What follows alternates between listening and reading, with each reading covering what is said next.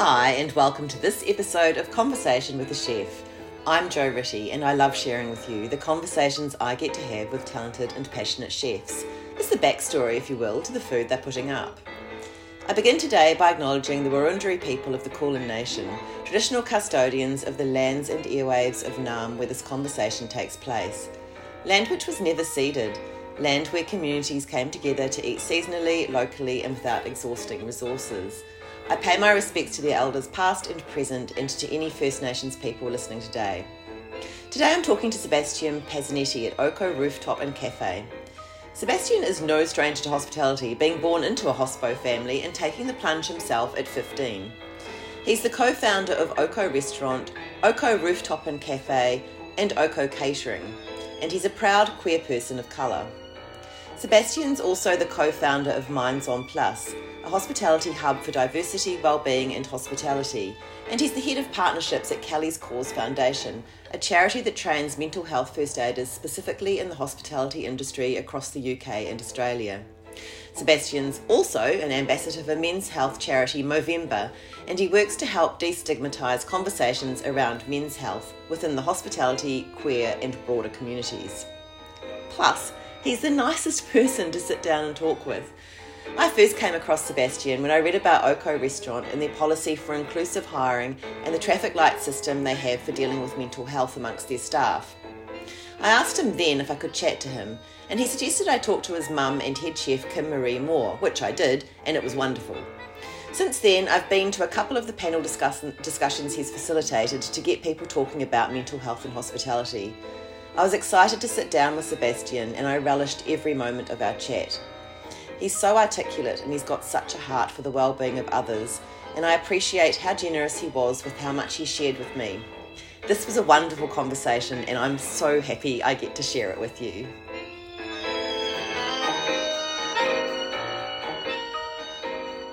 How are you going? Yeah, good, thank you. Things are good. You've been busy. So you're selling...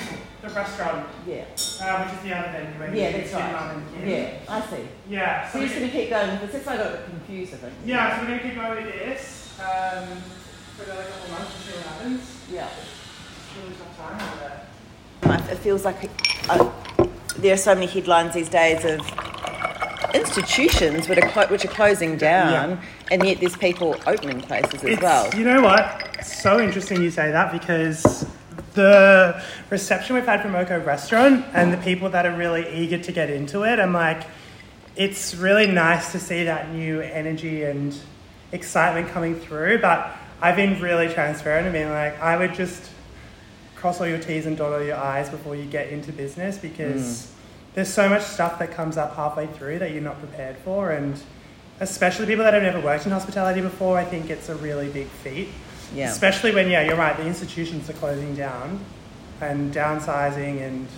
Yeah. But the big ones are getting... Like my best friend, and I used to work with at Chin Chin, my best friend is the general manager there now, and they're about to open that French Batard, oh, yes, in the city. So those groups are like, they're just machines and they'll keep going. Yeah, it's really interesting what's going on. Yeah. I don't know what's going to happen in the next 2 to 3, 5 years. Yeah. Hopefully the government steps in at some point. I think they're going to have to. It's so interesting because the nitty gritty of it, like when food costs go up and the government implements new restaurant awards rates, which are great, and that's how much staff should have been paid. But it's so difficult to then counteract that on a menu price. So I just genuinely don't know how businesses are going to do it. Yeah. Unless they start pivoting and like doing all of these different kind of offerings, whether that's catering or cakes even, it's really difficult. Yeah, I wonder whether it is the time when people start moving into, as you say, cakes or specific things. Because I've noticed, there's other businesses doing well, but the businesses that are doing really well, like Tarts Anon or Mieta, or I'm sure there's savoury things as well, but there's when people are very specific about what they're doing, and there's almost that French artisanal leaning to perfecting one thing, or one line of things. I think it's the only way to be successful moving forward. But how does that work for restaurants? Oh God, that's $1 million question, isn't it? Yeah. I think that style of eating out with small plates, which is what OKO Restaurant initially was, when it's like, we're going to do a bunch of Spanish, Greek, Italian, that just doesn't work anymore. And you're right, it has to be honed into one thing, whether it's like places like 1-800 Lasagna, why it's doing so well, because it's figured out its craft. Yeah. I'm not to say that it's the best restaurant in Melbourne, but they have figured out marketing, they've figured out what they're offering and product and is. Their audience. And their audience, yeah. and they've nailed that specific, like, pasta area of what they're doing. So I think it's really about honing in on one of those things, like you just said, whatever that savoury sweet. I mean, there's drink, same as the guys at Worksmith. They did a bunch of community talks last year, and now their whole focus is just on cocktails, batched cocktails, getting it into restaurants. So I think anyone hospo or hospo adjacent has just had to hone in their craft or skill or offering. What a tough time. And is this because of COVID, or is it just the natural progression of economics, or what? I think it's a multitude of things. I think it's COVID definitely had an impact. I think everybody had time to, and this is for the cohort of employees, I think everybody had time to sit down, reflect and figure out their work-life balance and what they really wanted, and that had a knock-on effect, which we're seeing now. We don't really have those hospitality professionals anymore. The turnover of staff is a lot more, and holding on to your staff is a lot more difficult. Big companies like Lucas Restaurants and groups like that, they have the money to offer big salary packages, which is also bridging the gap for the little guys and little restaurants, because we just can't compete with those kinds of salary offerings. No. So that's another thing, I think. And yeah, I don't know. I feel like we need to flip the script and almost get back into schools and universities and really get them to focus or highlight that there is sustainable career growth plans in hospitality. And people think of hospitality as either a waiter, a bartender or a chef, but there's marketing, there's HR, there's reservations, there's so many different elements to hospitality, and they're never spoken about, and those positions are almost glorified within businesses and you never hear about them. But I think if we just reframe how we're talking about hospitality, and then we have to start again, we have to go with the young people, because I think the millennials and the generation above that have just tapped out. Yeah, well, I think it's interesting to touch on that marketing aspect, and I think that's where you can really hone in on or tap into the younger generation, because they've got such great ideas for getting things across to their audience. And I just had a really great chat with a chef the other day about the PR company they use, and he just said how amazing they are, because they really care about every restaurant that they represent, and they hadn't. This is a PR company I work with quite a lot, and they quite often get me to talk to their chefs. Mm-hmm. And I knew they were great, but I hadn't quite realised the extent that they sit down with the chef and they don't tell him what to do, but because they've got their finger on the pulse, they can kind of steer him so that he said, I didn't even realise, I thought it was all my own ideas, and then I was gently steered in the right direction. Totally. And I was like, I just thought they were, putting things on Instagram, but a marketing company now has so much influence. 100%. It almost is the only way to be successful, is to have... But then how do you afford that? That is, again, the $1 million question, because it's so... not so inaccessible, but when you're up against it with costs, labour costs or food costs, there's just no budget for that kind of stuff. But I agree, there is so much benefit in marketing and PR, and if there's a way to engage a younger person, like you just said, fresh out of uni or is studying marketing at uni, is a really good one. We've worked with a few kids who are 18, 19, have really good ideas studying. I don't want to say are less expensive than obviously these established PR and marketing companies, but they are. So I think there's little nuance or little ways of doing it that can really benefit the business. It's just about really researching and finding it. Or calling these PR companies for like a screening call. I know most of them do that kind of stuff because they are focused around community and hospitality and genuinely believe in getting the best business for your business. So yeah, I think engaging in those are really, really important. So tell me a bit, so what's happening for you? So you're selling the original OKO? Yeah, so OKO Restaurant is about to be sold, which is quite exciting. Sad as well, really upsetting. I feel like I'm at the other end of it now. The last 6 weeks, 7 weeks. And prior to announcing the closure, it was a really tough time for Mum and I, mums who I do the businesses with. But we're coming out the other end of it now, and I think we've definitely made the right decision. We funded it completely ourselves, so there was a point where those funds run out and you have to measure the cost of what it is going to look like in 5 years if you keep going, and how much debt you can get yourself into with. It's like, debt is good sometimes in business, but there's a definite fine line with that stuff. So we're concentrating on the cafe now. We still are doing the catering side of things, which has been really great. We just did Midsummer's award ceremony, and we're doing a lot of community-based catering, which is really exciting. Yeah. We're looking for another site where we can kind of put the restaurant back in, and or another cafe. How long have you been here? It's over a year and a half now. Wow. That we've been here. We opened this 6 months after the restaurant. Oh, okay. Which in hindsight was an oversight now. But this just being a part of Rose Street Artist Market is a guaranteed foot traffic. They have 3,000 to 4,000 people a day going to that market, and we're the only food and drink offering in the space. So those 2 days are our money makers and our breadwinners. So it's really fun being a part of that community. Yeah. And then, my other business, Minds on Plus, that's kind of taken off in the background as well. So focusing a little bit on that. Yeah, and so, I did start talking to you when I went and spoke to your mum and Kim for the podcast, but then I've really caught up with you over those mental health and hospitality evenings and so on, which I just think are so important and such great conversations, and just the turnout to those really underlines that. Totally. So there's a few things going on in my mind. Number one, how you got into hospitality, and then how you got into that mental health area as well. Yeah. So I know you got into hospo quite young because your family was correct. A hospitality family. So we were a hospitality family, that's right. I remember Mum managed a cafe in Preston, and at 8 years old I was wiping tables and taking orders. Started really getting into it when I did work experience when I was 15 in a restaurant in Mill Park, and they ended up hiring me part-time as a waiter. Then I decided I wanted to be a chef, so I tried to do that for a couple of years, and then fastly realised I didn't feel enough support. I was still figuring myself out as a queer person of colour, and where I sit in the world and in society, and within a workplace that was predominantly white and predominantly straight, and that was all challenging. So I decided the safest place for me was to be interacting with customers and guests, and mostly the team front of house was female-based, so I felt way more comfortable around that kind of energy. And then I got a job at Chin Chin, opened Chin Chin Sydney, came back to Melbourne for a couple of months, and then moved over to London.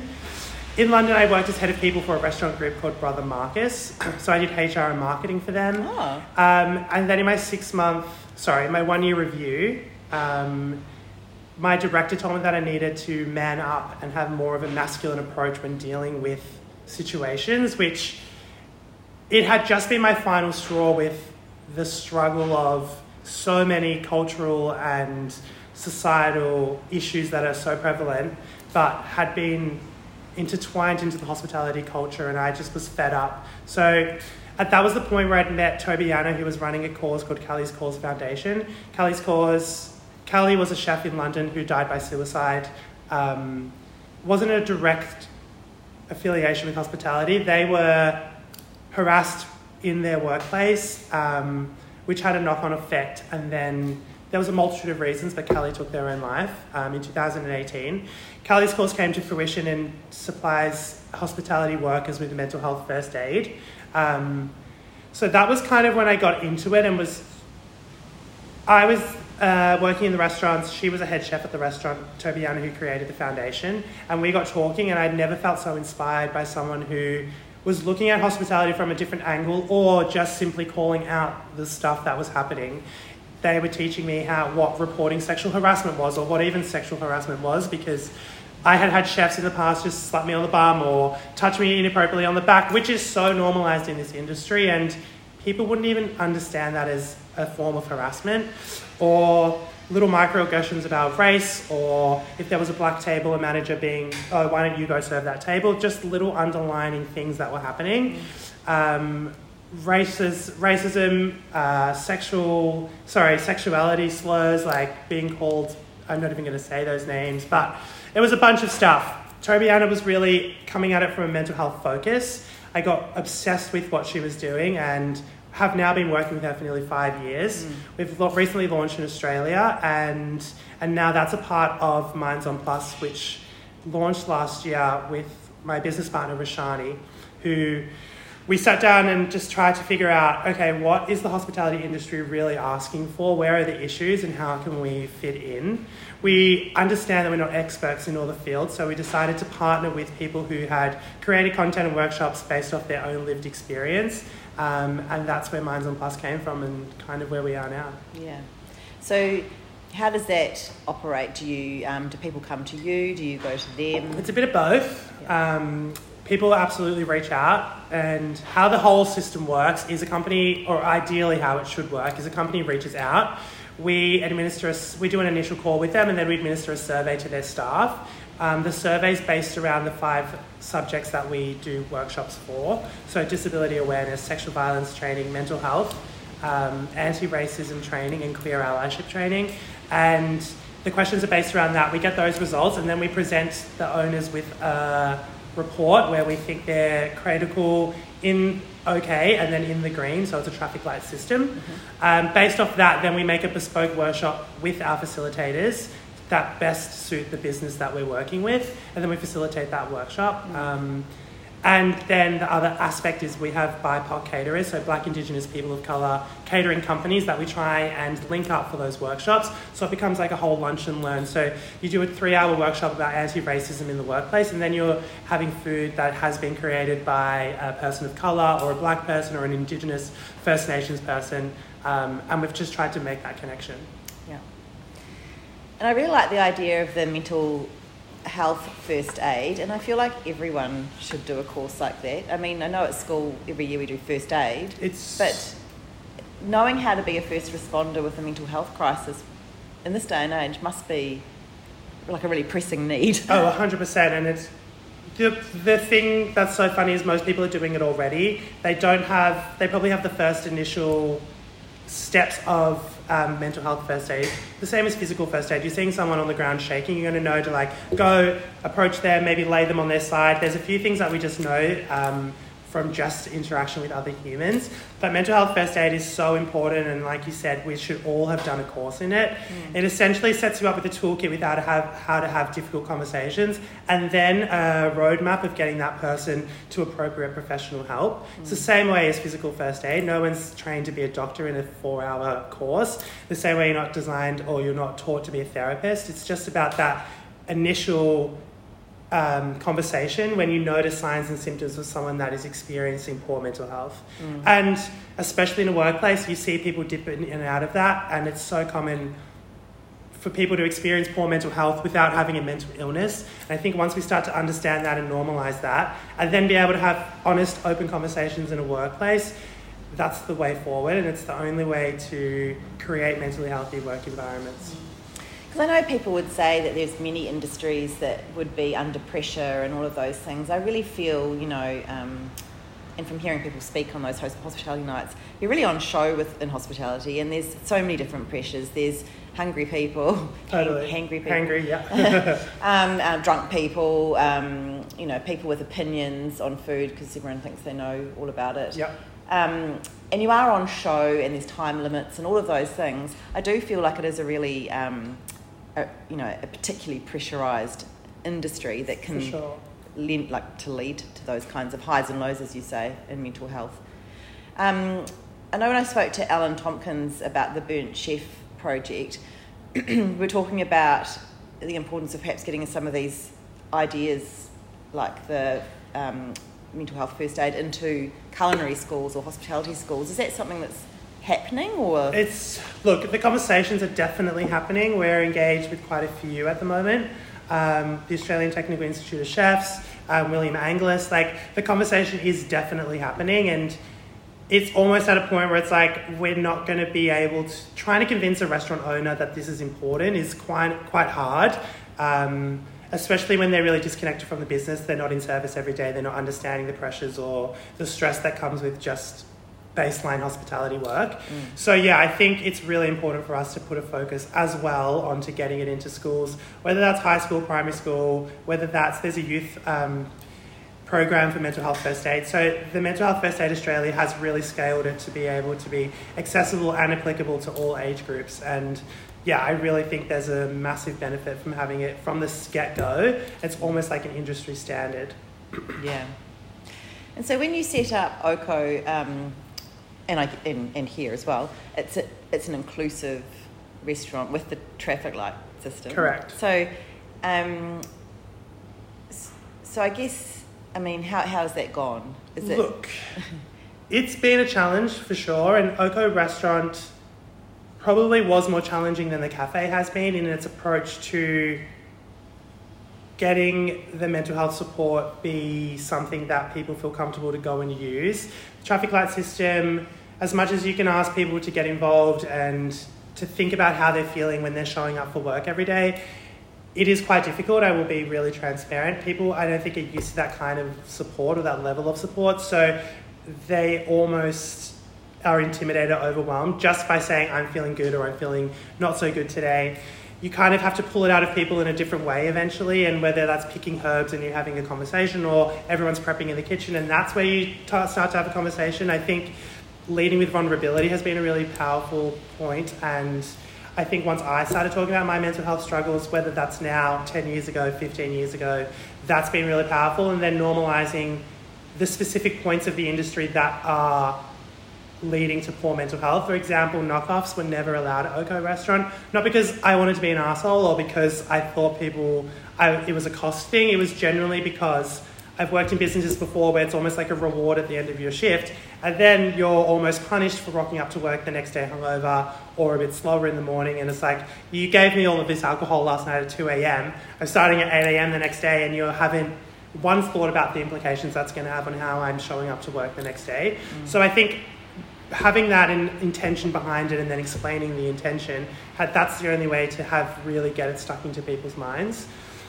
Yeah, a couple of years ago, I spoke to someone at the Prince dining room, and I know they were trying to implement some of those wellbeing things as well, where they didn't have knockoffs, they'd have knockoff smoothies and things, and they'd do yoga together. And I just think it's really great when workplaces are being more intentional about that, because it's a culture. I mean, it's a habit that people get into, totally, to have alcohol as a reward or as a means of winding down, whereas you say, I mean, yeah, there's different ways of approaching it. Totally. It's the same like in Australia and in New Zealand or whatever.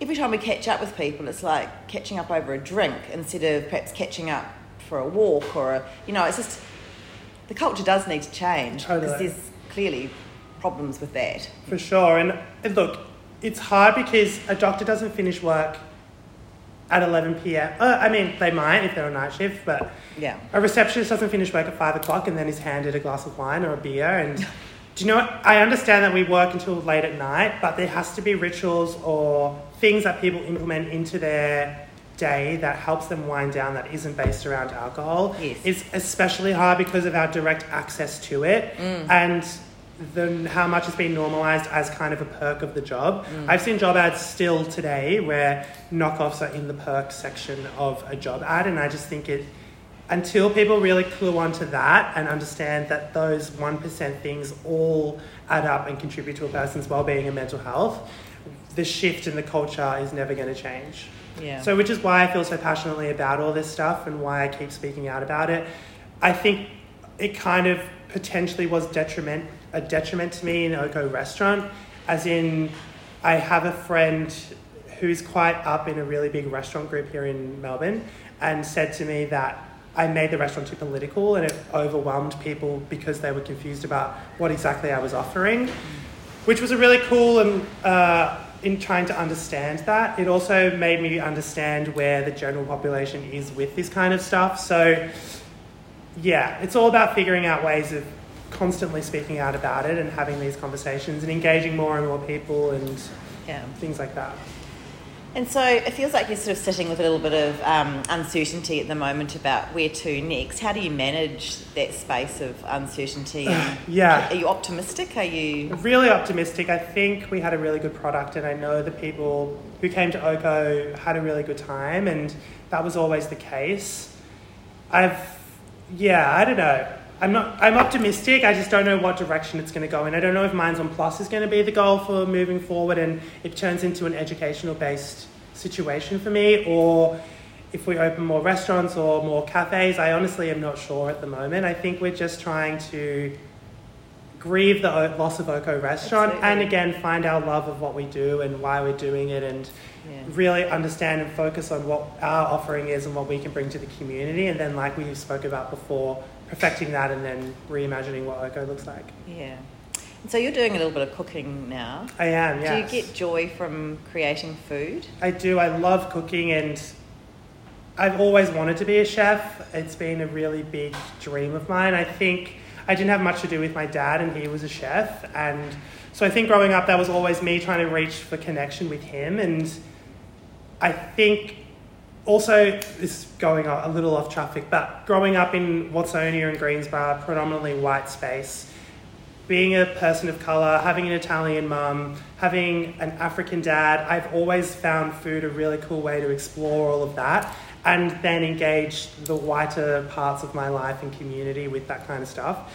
I remember at school, our lunches were always, people would flock in from everywhere because they wanted a bite of my sandwich mum had made or something I'd cooked from the night before, or any party or dinner we would have, like everyone at school would be talking about it. So I think I've had a love for food always, and that what that can do to people and bringing people together. And every restaurant I've worked at, that's been my biggest joy, is watching that experience. So it's been really fun to be on the other side of it now and have first-hand creation into it. It's really stressful. I've worked in kitchens before, but not led a kitchen before, so that's been a challenge, and it's been fun, and the creation part's been fun. So yeah, I don't know where it's going to end. Have you learned some things about yourself you didn't perhaps know before? Definitely learned some things about myself, for Yeah. sure. I think I've learned my stress. I don't know, service, front of house is just very different. Yeah. Breakfast service is very different to restaurant service. Yeah. People want their food in 10 minutes. They're hungover on a Sunday or Saturday morning. It's just a different type of service. So it's really being about understanding that. Yeah, and what have you been cooking? We've been doing a lot of fun stuff. I've recently changed the menu. Again, we have tried to have a Mediterranean overview of the menu. It's a little bit challenging with breakfast because people want eggs and bacon, or people want pancakes and those kinds of things.